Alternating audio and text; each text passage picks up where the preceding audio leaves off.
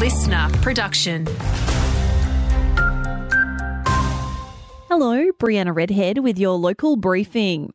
As temperatures continue to soar, there's total fire bans across most of the southwest today. It includes Waroona down to Augusta, heading inland to Bridgetown.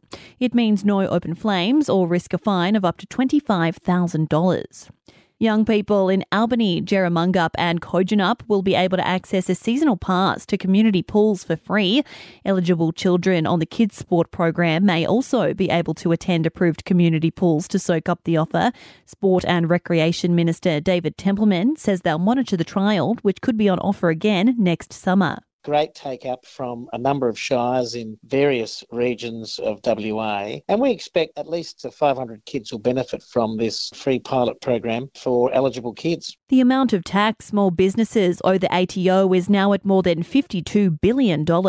That's doubled since the start of COVID. The tax office is beginning to make small businesses' tax debts known in publicly available credit reports.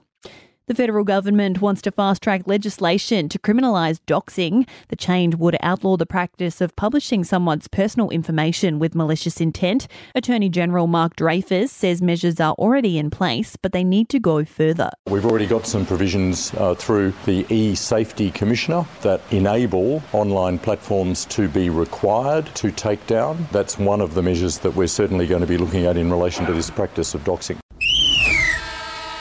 In sport, two Southwest hockey stars are preparing to shine in India as part of a 24-man Kookaburras squad. Margaret Rivers, Aaron Zalewski and Dardanup's Jake Harvey taking part in the FIH Pro League games over this month. Playing for the first time in 5 months, Australia is off to a winning start, recording a 1-goal victory over Spain on Sunday. Want more local news? Get free breaking news about our community. Download the Listener app, search for your area and subscribe now.